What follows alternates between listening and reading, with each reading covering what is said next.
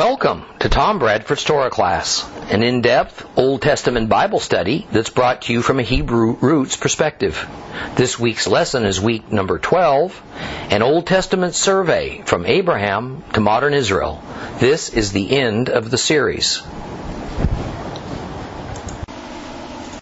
Well, today we are going to conclude our 12-week biblical survey from Abraham to modern Israel. So let's just jump right into this thing. We are now up to the 18th century. And by the start of the 18th century, the Jewish people were dispersed all over Eastern and Western Europe. But the nature of this dispersion was unlike centuries earlier when they tended to stay clustered in communities or ghettos of sufficient size to maintain their unique Jewish lifestyle and traditions, at the same time pass down Torah and Talmud teachings. Well, by now, a single Jewish family might migrate to a typical European Christian village and be the only Jewish presence there. The Jews were now spread thin throughout Europe, a mile wide and an inch deep, as they say. The lack of Talmud scholars caused a severe weakening now of the Jewish religious education. Many Jews were less interested now in being separate, much more interested in being accepted into mainstream European societies. So Judaism was in disarray. Positions of Jewish religious authority could be bought and sold. Formal training was no longer required to be a rabbi. A man simply had to be at least 20 years of age and decide that would be his vocation. Into this weakened religious structure walked a very interesting Jewish man who wished to restore the piousness and the separateness to Judaism. His name was Israel ben Eliezer. Now, this mystical faith healer brought a new vision to Polish Jewry. And he formed the Hasidic Jewish movement, first seen as a pretty radical sect. And his stated intent was to restore purity to Judaism. Of course, it was a purity that reflected his definition of what purity embodied. Now, whatever unity remained among these scattered Jews was now destroyed, as was the rabbinical authority that had been the religious governing body and the rudder of Jewish society for more than 1,500 years. By the start of the 19th century, 750,000 Jews lived in Poland, and they made up at least 10% of its population. It was about this time that we see European Jews moving towards a more secular culture. That is to say, up to this time, their God, their religion, their culture, even the long-lost land of Israel, these things were all fused together as one for them, inseparable. And this was in order to define their identity. Over the past centuries, even before the birth and death of Jesus Christ, millions of Jews had been martyred rather than give up any element of their faith. In the 19th century Europe, this was no longer the case, as the continent was now deep into a period that we know today we call the Enlightenment. The Enlightenment began early in the 18th century, and it brought about a wave of philosophers and academics and intellectuals that sought to take away this underlying religious foundation of European life and government that they viewed now as oppressive and much too restrictive. And they wanted to replace it with their view of the rational and the logical. It was basically warmed over Roman or better Hellenistic pagan philosophy, but with all sense of spirituality and the supernatural removed from it. Voltaire, Kant, Hume, Rousseau, these were the vanguard of this movement. Enlightenment philosophy has evolved into the secular humanism that pervades our planet. It is called secular because it abandons the notion that there's anything of supernatural origin or anything greater than man.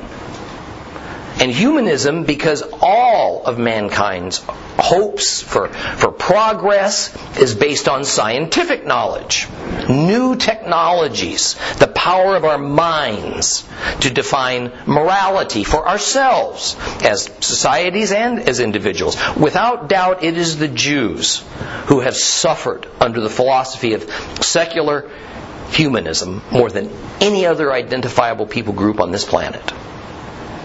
Well, Europe rapidly embraced the mantras of the Enlightenment philosophers, but none of them, perhaps, had such a lasting influence on Jews and on the world, really, in general, than Voltaire. He was the most virulent sort of anti-Semite. He also detested the Christian church as much as he despised the Jews. His grand vision was to bring about a world society that was Greek culture brought back to life. His vision was that he saw Jews as inherently evil, as a freak of nature. They polluted Europe with their irrational beliefs, moral absolutism, and antiquated traditions. To Voltaire, they were subhuman, alien beings incapable of rehabilitation. His views became the primary lens through which Europeans viewed the Jews all through the period of the Enlightenment. These feelings were not universal, however, and many in Europe questioned whether Jews were without human worth. But somehow, these ideas of a human's inherent right to individual freedoms and these anti-Jewish beliefs coexisted during the Enlightenment in such a way that the Jews actually gained emancipation. First in France, then in Spain, eventually in Poland. And this inclusion into mainstream European society was sufficient cause in itself for the Jews to embrace the path of the Enlightenment and secular humanism. But the price for their newfound freedoms and societal acceptance was very high. Jews were by now emigrating to North and South America, to England. They became bankers and lawyers and business leaders. Their Jewishness came with them incognito, not to be displayed or revealed until maybe they were well entrenched in their social and political and business lives. They changed their names to hide their identities.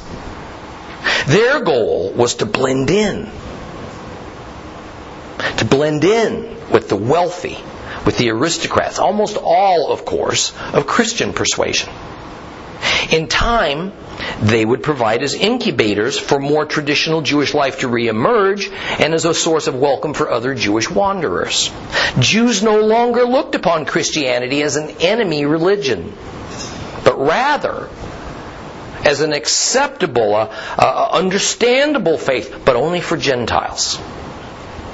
The Jews had willingly given up their Messiah to the Gentiles in exchange for societal acceptance, for economic freedom. Remarkably, even the deep desire that they had that burned in the heart of every Jew's, in every Jew's heart, was for an eventual return to their homeland. Well, by 1850, nearly 2.5 million Jews had relocated to Russia. Within 50 years, that number would double. For the Russians, the Jews were just an uncomfortable enigma. They had no idea what to do with these strange foreigners. The Russians were historically suspicious of strangers. They were afraid of these Jews' Western ways, their alien traditions. The paranoid Russia that we see today had its roots 200 years ago. See, the history of the Jews in Russia is one of segregation, alienation, and persecution. Early in the 1800s, the czars and the noblemen of Russia, they saw the Jews as a problem. Their preference was Jewish expulsion, because they feared that if they tried to assimilate the Jews, they might just try to take over the motherland. Yet the Jews had come to represent such a sizable portion of the Russian economy that expulsion would mean serious degradation of their society, kind of like the Egypt scenario all over again. The first solution, therefore, was not just simply not to allow them to scatter. Rather, it was decided to restrict their movement. They were confined mostly to an area near the Baltic Sea. The Jews were issued permits to live in other areas if the Russian royals could find a reason that was favorable for them. Well, in 1812, the French monarch Napoleon attacked Russia with 500,000 troops. France had emancipated her Jews. So the Russian Jews, guess what they did? Well, they welcomed Napoleon, hoping for liberation. Early on in the war, it looked like Russia was well on its way to becoming French territory. Napoleon's troops burned Moscow to the ground. But courageously, the Russians responded by burning all the grain fields that the French army was relying upon for food for their troops who were so very far from home. The French army was then caught in a brutal Russian winter without shelter and now without food, far beyond their own supply lines. They retreated. 20% of the French army arrived back in France. Russia remained sovereign. But now Russia reacted with vengeful bitterness towards these treasonous Jews who had welcomed Napoleon.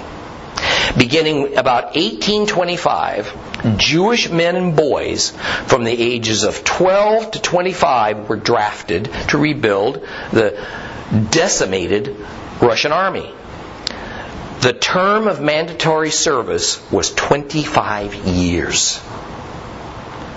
And in 1844, the Russian government instituted a candle tax. And it was applied only to candles used by Jews for religious purposes, such as Shabbat candles. Next, there was a tax on kosher meat. Only kosher meat. In 1855, under a new czar, these taxes and restrictions were somewhat eased. That's because there was a desperate need now throughout Russia for scholars and teachers and accountants. The Jews had many of these in their own communities. The Jews that held these occupations were suddenly allowed to live anywhere they wanted to in Russia. In 1861, the Russian feudal system, whereby the peasants belonged to the land, was dismantled throughout Tsarist Russia. Western Enlightenment philosophy, science, culture was introduced. The Russian army service term was trimmed from the 25 years to 4. Jews were allowed to join mainstream society, and they became writers and painters and sculptors and journalists and poets. And their works were surprisingly acceptable to the native Russians. But all was not well. Many within Russia were alarmed, and they were disgusted at this new era of tolerance for Jews. Among them was Karl Marx. Karl Marx led open literary attacks against the Jews. In 1881, Tsar Alexander II was blown up by a bomb.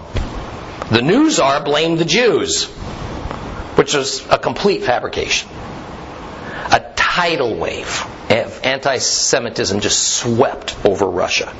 All of the old restrictions and persecutions reappeared. And it culminated with the words of the Patriarch of the Russian Orthodox Christian Church, who predicted that 1/3 of these Jews will die. 1/3 will be converted to Christianity, and 1/3 will just flee. He wasn't very far off the mark. About 1880, a book was published that purported to examine this problem of worldwide Jewry, and it proposed a solution.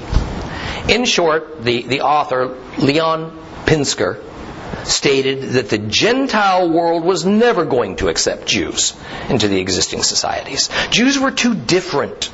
They were too difficult to assimilate. And as too many Jews would wander into one country or another, there was some natural point at which that nation became alarmed, and then the persecutions would begin.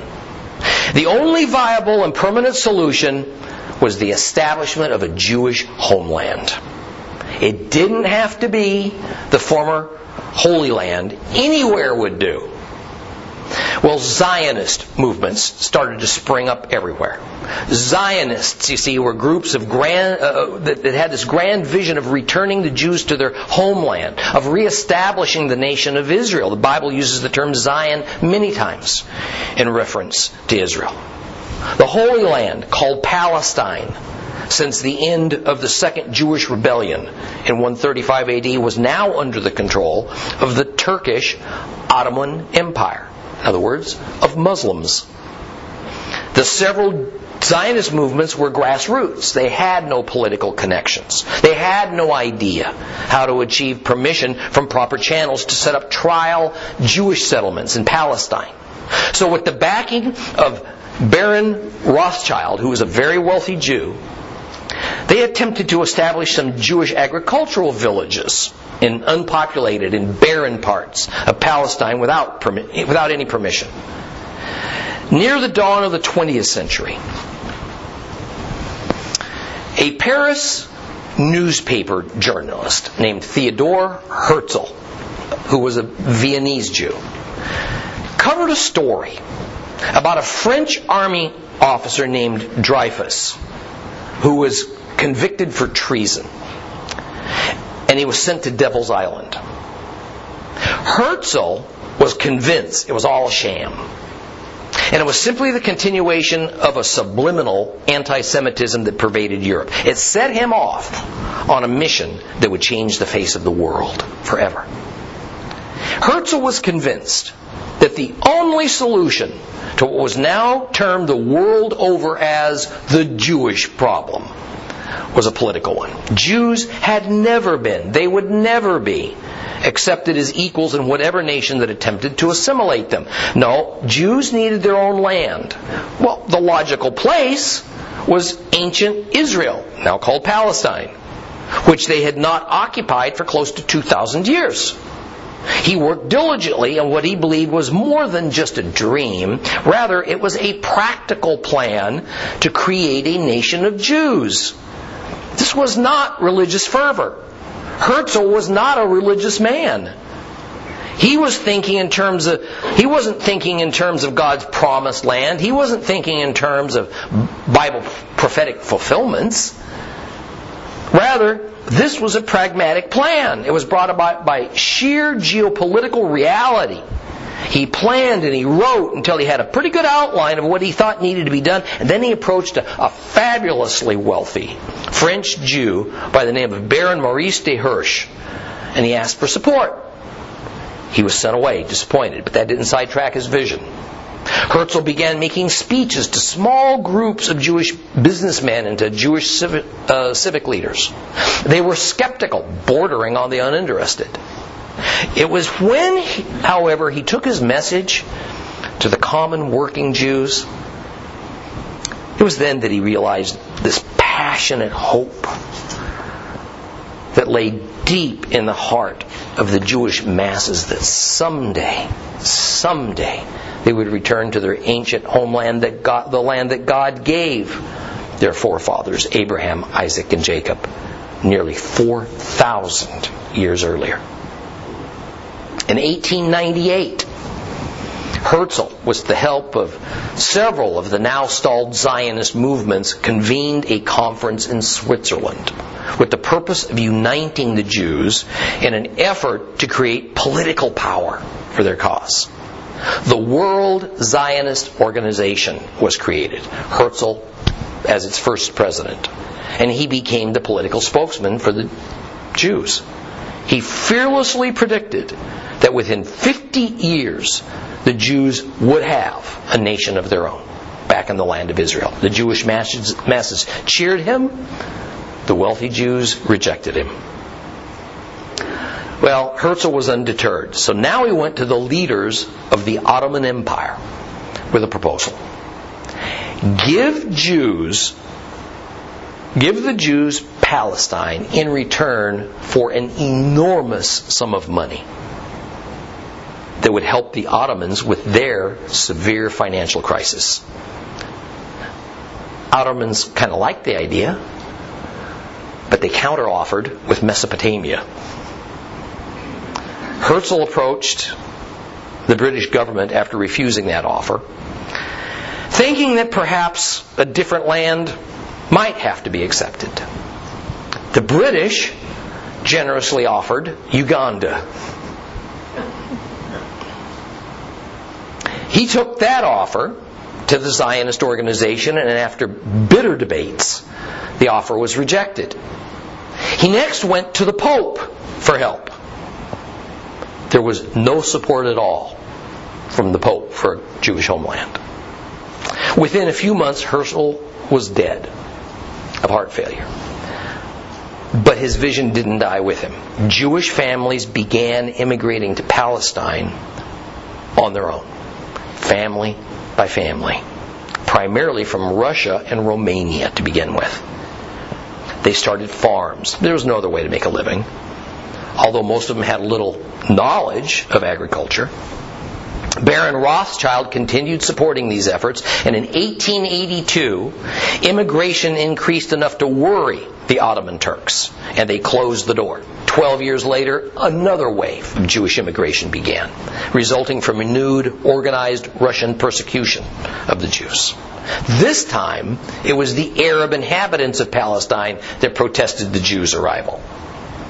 In 1906, the French government reported that the total population of Western Palestine, the former Holy Lands area, was 60,000 souls.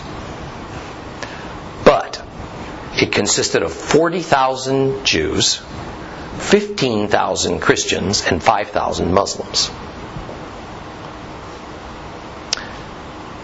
The Arabs began raiding Jewish settlements. The Jews fought back. The Turks armed the Arabs. The attacks increased. By 1914, over 85,000 Jews had found their way into Palestine, and they were going to give their lives to stay there. Then World War I broke out, and the conditions changed again. Now, during the First World War, the Jews living in Palestine found themselves under vicious attack from the Muslim Turks.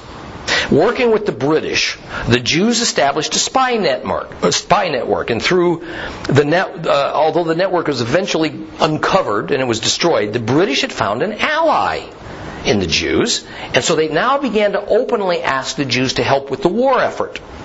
And the Jews responded favorably. But time was not on the side of the British.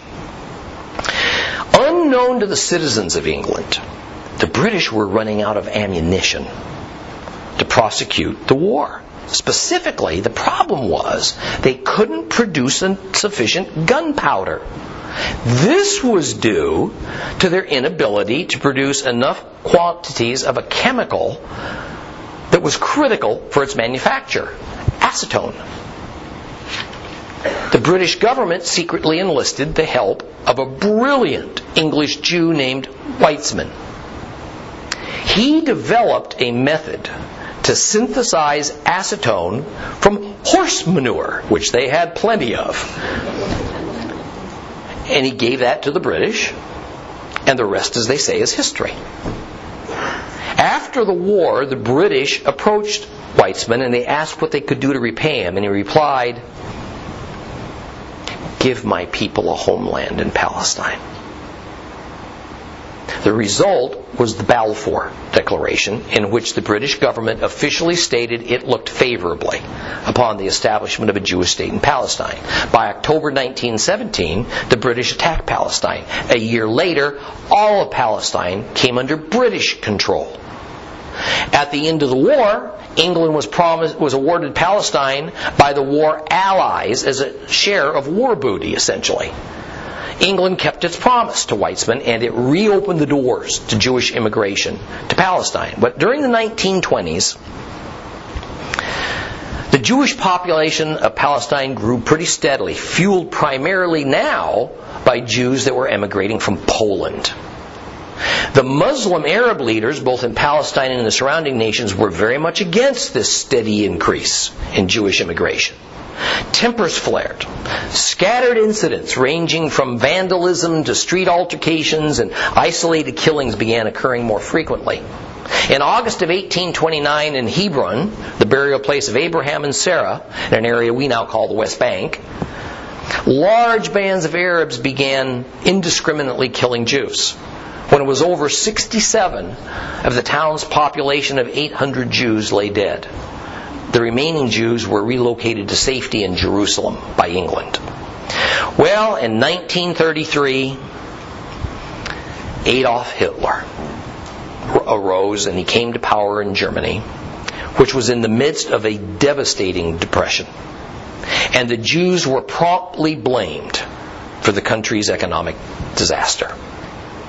More than 100,000 German Jews fled to Palestine, fearing that the centuries-old cycle of their bearing the brunt of a Gentile nation's problems and forfeiting their lives as a result, it was occurring again. Well, then in April of 1936, various Arab factions put aside their difference and, led by a Muslim mufti, began a boycott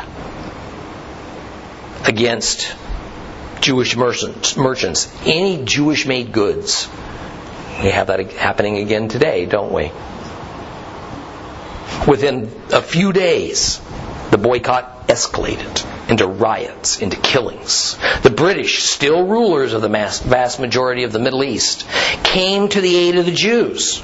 This further escalated the situation, whereby Arab terrorists began attacking British and Jewish settlements, schools, military facilities.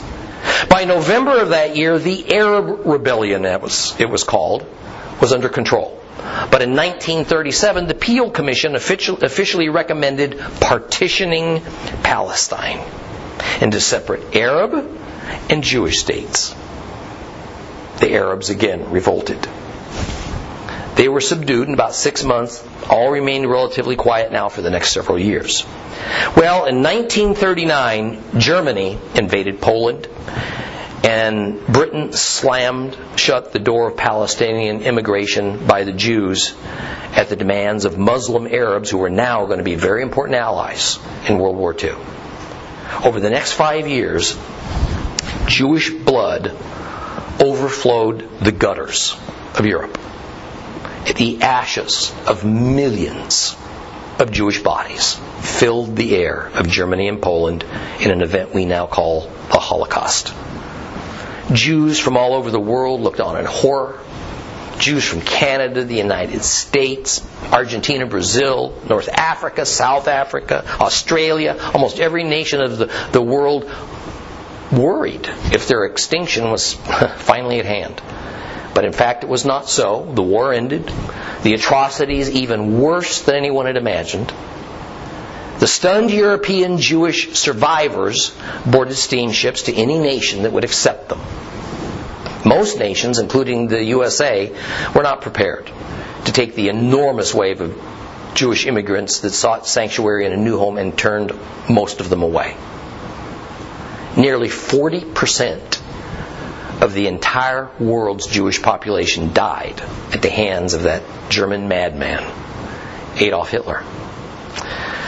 Well, in 1947, the British gave up their control over Palestine that they had obtained almost 30 years earlier, and they turned it over gladly to the UN. Almost immediately, the UN officially partitioned the land. 80% of the land went to the Arabs, and it became the territory of Transjordan, some of which later became what we know today as the Kingdom of Jordan. The remaining 20% of Palestine was to go to the Jews. Now the Arabs were infuriated. They didn't want 1 square inch of Jewish territory to exist anywhere in the Middle East.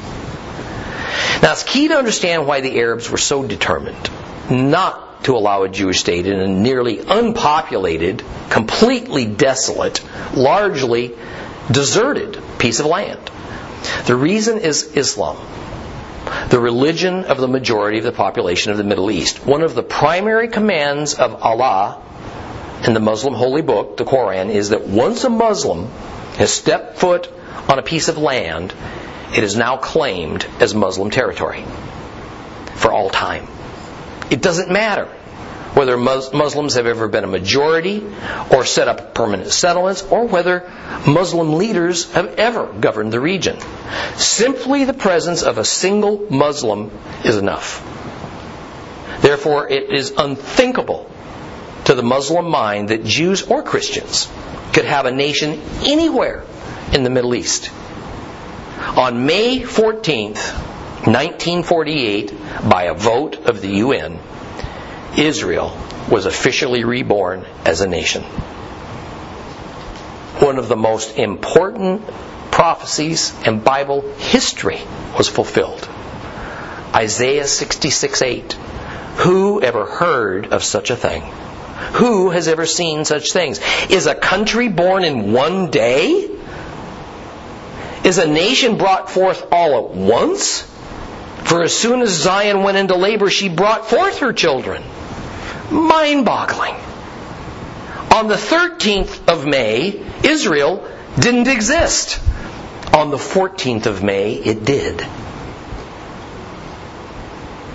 Minutes after Israel announced their independence and statehood, the United States became the first nation to recognize Israel's sovereignty.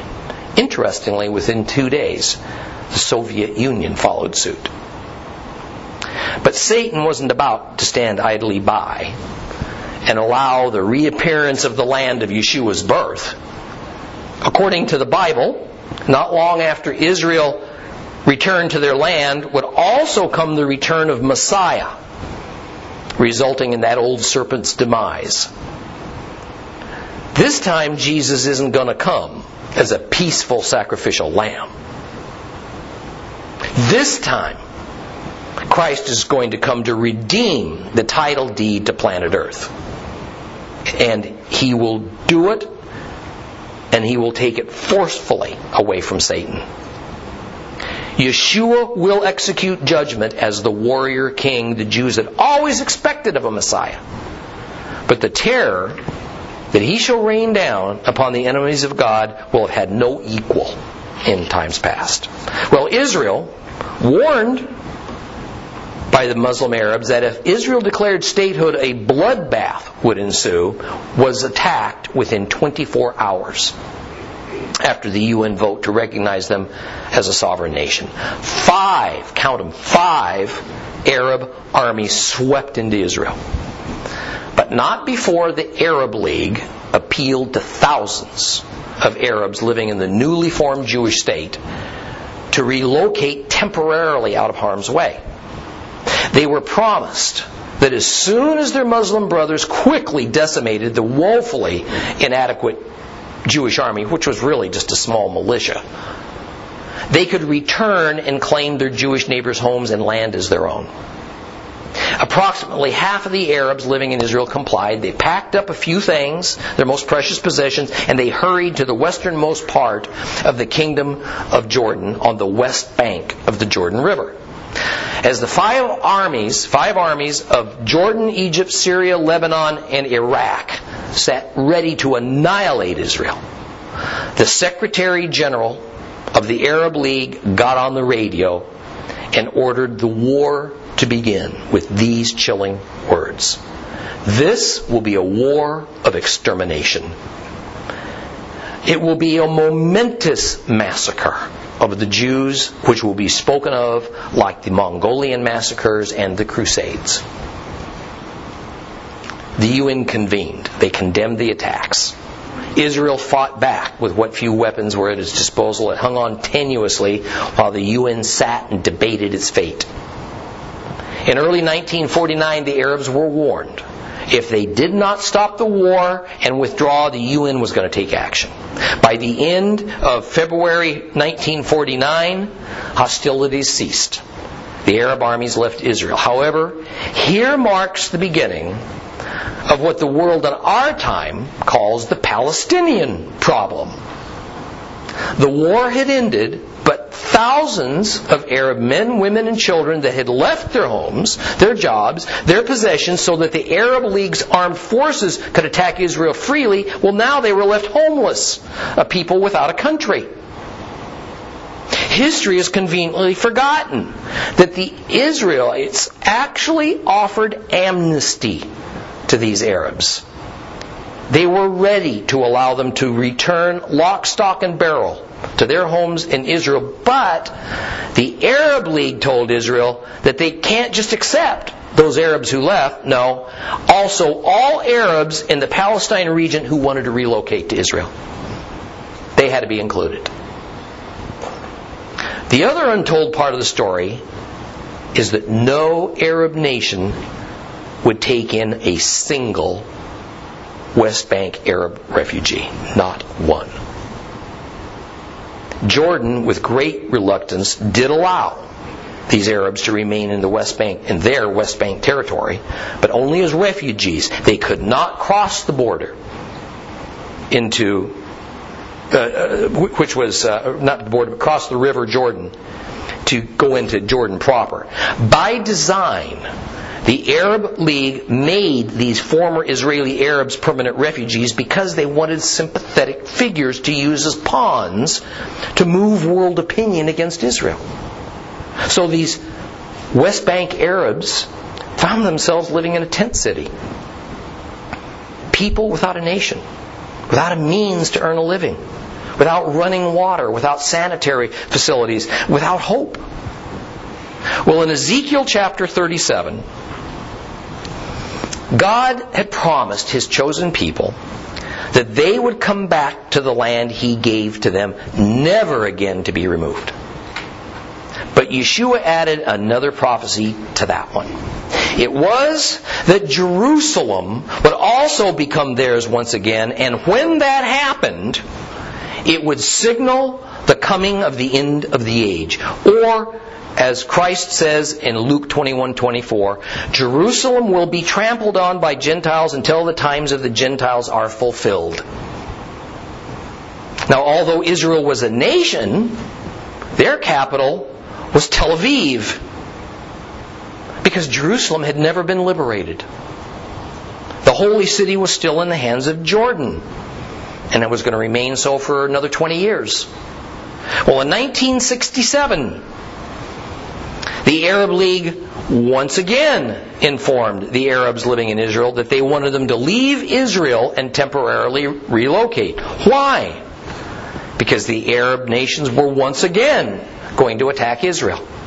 And further, these Arabs were once again told if they just leave their homes for a little while, when the war was over, which would just be a few weeks, they could go back and take their Jewish neighbors' homes from them and make them their own. Several thousand more Israeli Arabs joined their now hopeful brothers on the west bank of the Jordan River. A few days later, on June 1st, 1967, the Arab nations surrounding Israel mounted a coordinated, all-out attack using several battalions of tanks, infantry, and their combined air forces. The world watched as the tiny nation of Israel not only repulsed their attackers, they pushed them back so far, so rapidly, that Israel captured a tiny piece of land from Egypt called the Gaza Strip. They captured a hilly area at the northern tip of Israel belonging to Syria called the Golan Heights, from which the Syrians had for years shelled Israeli settlements. and also land on the west side of the Jordan River that belonged to the nation of Jordan, now called the West Bank. Perhaps most astounding, on June 7th, 1967, at the culmination of the miraculous and infamous Six-Day War, Israeli military commander Mordechai Ben-Gurion stunned the world when he radioed to Israel's command headquarters these 5 precious words: "We are at the wall. We are at the wall." Israel had taken Jerusalem. Their troops were standing at the western wall of the Temple Mount. The holy city, Jerusalem, in the hands of Gentiles since 70 A.D., was now once again controlled by Jews, just as Christ had predicted. Please take notice. The Bible, which has proved its trustworthiness time and time again, is abundantly clear that when that day happened, and it did, the countdown to the end had begun in earnest, and there's no stopping it. Again, what did Yeshua say in Luke 21? He said, Jerusalem will be trampled upon, occupied and controlled, by Gentiles, non-Jews, until the times or the age of the Gentiles are fulfilled. The purpose for Gentiles is brought to pass. Let's not dismiss this momentous event without being clear of its significance. The Jews regained control of Jerusalem in 1967 as God's sign that the era of the Gentiles has been brought to all of its fullness. It's done. I want to repeat this. The biblical sign that the time of the Gentiles has been fulfilled is the retaking of Jerusalem by the Jews. It has happened. It happened in June of 1967. Now, listen to this further warning in Matthew 24, verses 32 to 35. Christ says this: "Now learn this lesson from the fig tree. As soon as its twigs get tender and its leaves come out, you know summer's near. Even so, when you see all these things, you know that the kingdom of God is near, right at the door. I tell you the truth. This generation, the generation that exists when the Jews regain control of Jerusalem, this generation will not pass, will not completely die out, until all these things, the rapture, the tribulation, the second coming, have happened. Heaven and earth will pass away. My words will never pass away." The message for us is, the kingdom of God is at hand. Satan is about to be bound up. And we are entering into a time which the Bible describes as bittersweet. Bitter because the powers of hell are responding now as never before to the prospect of their end. Primarily, it's happening in the form of worldwide terror and violence. Sweet because true peace is at hand. Our Savior is coming back very soon. Centuries of waiting, it's almost over. However, the bitterness must first be traversed before we come to the sweet. So prepare. Well, after the Six-Day War of 1967, another problem remained. What of the nearly 1 million Arabs still sitting in despair in the West Bank, now Israeli-occupied territory, formerly Jordan, in a wilderness, in a shanty town, with their hopes of destroying Israel in a shambles, no homes, no job, no services? It was a little bit before this time we begin to hear of a terrorist leader named Yasser Arafat and a small terrorist organization called Black September. This group was the one who pulled off the infamous 1972 massacre of 11 Israeli Olympians at the Munich Olympic Games. You remember that? I'll never forget it. This high-profile attack, you see, was an attempt to recruit more members to its terrorist gang. Now, interestingly, although their primary objective was the extermination of Israel, their immediate goal was to overthrow the Jordanian government. See, this would give them both influence and a platform from which they could annihilate Israel. Well, after several years of terrorist bombings and shootings and killings in Jordan by Arafat's terror organization, the Jordanian government was finally able to expel Arafat and his mob of murderers. But in reality, they were just exiled to the West Bank, where through extortion and terror, they became the warlords over the helpless million Arab refugees left languishing in the West Bank. And in time, Arab nations worked together and they realized they could use this refugee situation to their advantage. And so they began using their inexhaustible petrodollars in a massive misinformation campaign designed to gain sympathy for these refugees and to place the blame of their plight on Israel and the Jews. It's handy. It's always worked in times past. And so their plan worked to perfection. The history of the Middle East has now been rewritten. A group of terrorist thugs became legitimized as the government over the refugee camps of the West Bank Arabs. Black September changed its name to the PLO, the Palestine Liberation Organization. Perhaps the most vicious terrorist leader of our time was now deemed a statesman. And he was given the lofty title of Chairman Arafat.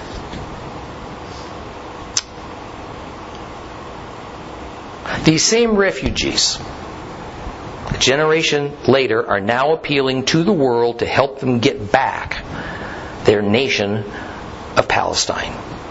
A fictional nation that has never, in all the history of the world, existed. This group of Arab refugees gave themselves a name: the Palestinians. Now, prior to 1967, they were known and considered as what they were: a collection of immigrants, of wanderers from various Arab and Muslim nations that came to Israel to find work in Jewish factories and in Jewish fields, but stepped aside in hopes that their Arab brothers would kill all the Jews and then they could take their country away from them. Now, take note. This is such an irony.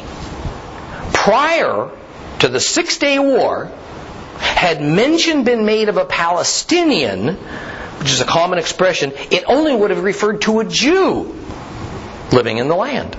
Those were Palestinians. Yet after 1967, these Arab Muslim refugees are suddenly deemed a nationality. A homogeneous people group who claims to have had a nation in that spot since time immemorial. It was the Roman Emperor Hadrian in the latter part of the 1st century AD that renamed the Holy Land to Palestine, to insult, to discourage the remaining Jews living there. And right up until 1967, no one would ever have dared to call the few scattered Arabs and Persians and Egyptians and Bedouins and other Middle Easterners living in the former Holy Lands Palestinians. That would have been an insult, a terrible insult. Every Arab and Muslim knew that a Palestinian was just another name for a hated Jew. Well, in our time, these counterfeit Palestinians are demanding that Israel give them the West Bank and Gaza as their own autonomous territories and give back the Golan Heights to the Syrians.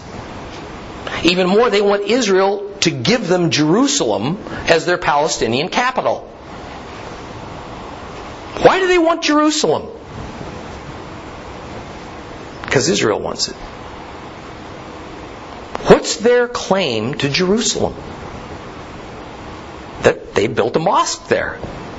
And it supposedly is a very holy Islamic city. It's curious. Jerusalem is never mentioned once in their holy book, the Quran. Not once. Today, 7 million people live in Israel. This doesn't count the disputed territories of Gaza, the Golan Heights, and the West Bank. More than 80% are Jewish. The remainder Arabs who are welcome to remain in Israel. These Israeli Arabs are granted full citizenship. They have full representation in the Israeli Knesset, the Israeli Congress, with elected Arab representatives. But we have to understand, the goal of the Arab and the Muslim world, the goal of the Palestinians, has nothing to do with peace. Their goal is nothing short of the extermination of the Jewish people and the destruction of the state of Israel. And sadly, the Arab and Muslim world, the Palestinians and their leaders and the homicide bombers, are nothing more than expendable pawns in the hands of the great adversary, Satan. See, Satan failed to stop the Messiah from being born in the Holy Land. He failed to stop Yeshua HaMashiach from his glory on the cross in Jerusalem. He failed to keep our Savior from rising from the dead out of that rocky tomb. And he's failed in keeping billions of fallen humans from turning to the one true God, the God of Israel, Yehovah, Adonai Elohim, through the saving grace of God's one and only Son, Yeshua, Jesus the Christ. The serpent's one last hope before the game is ended for all time is being played out right before our eyes today. It is the determined destruction of Israel and the Jewish people. It's God's plan, you see, that the Lion of Judah will come back for his people, descending from the clouds, his scarred feet touching down on the Mount of Olives in Jerusalem from whence he left. The Bible makes it clear that at the end of the present age, the Lord will gather his chosen people from the four corners of the earth and place them back in Israel. It has happened. We are eyewitnesses. We are the historians to the final ingathering of the people that God calls his precious treasure. But don't harbor any illusions. Israel's going to endure much. They will be murdered. The world will be against them, and I'm quite positive that a Palestinian state will happen any month now. But the ultimate outcome is certain. The Jews will survive. God will restore them to purity. They will not be leaving the Holy Land ever again. Now, as believers in the Jewish Messiah, we have two duties before us: to bring the same good news that saved us to the Jewish people, to comfort God's people in real and tangible ways, standing with them no matter what. For essentially, as we now conclude our Old Testament survey, we have come full circle. We've come right back to God's stated imperative and warning in his covenant with Abraham nearly 4,000 years ago. In Genesis 12:3, I will bless those who bless you. I will curse anyone who curses you. And by you all the families of the earth will be blessed.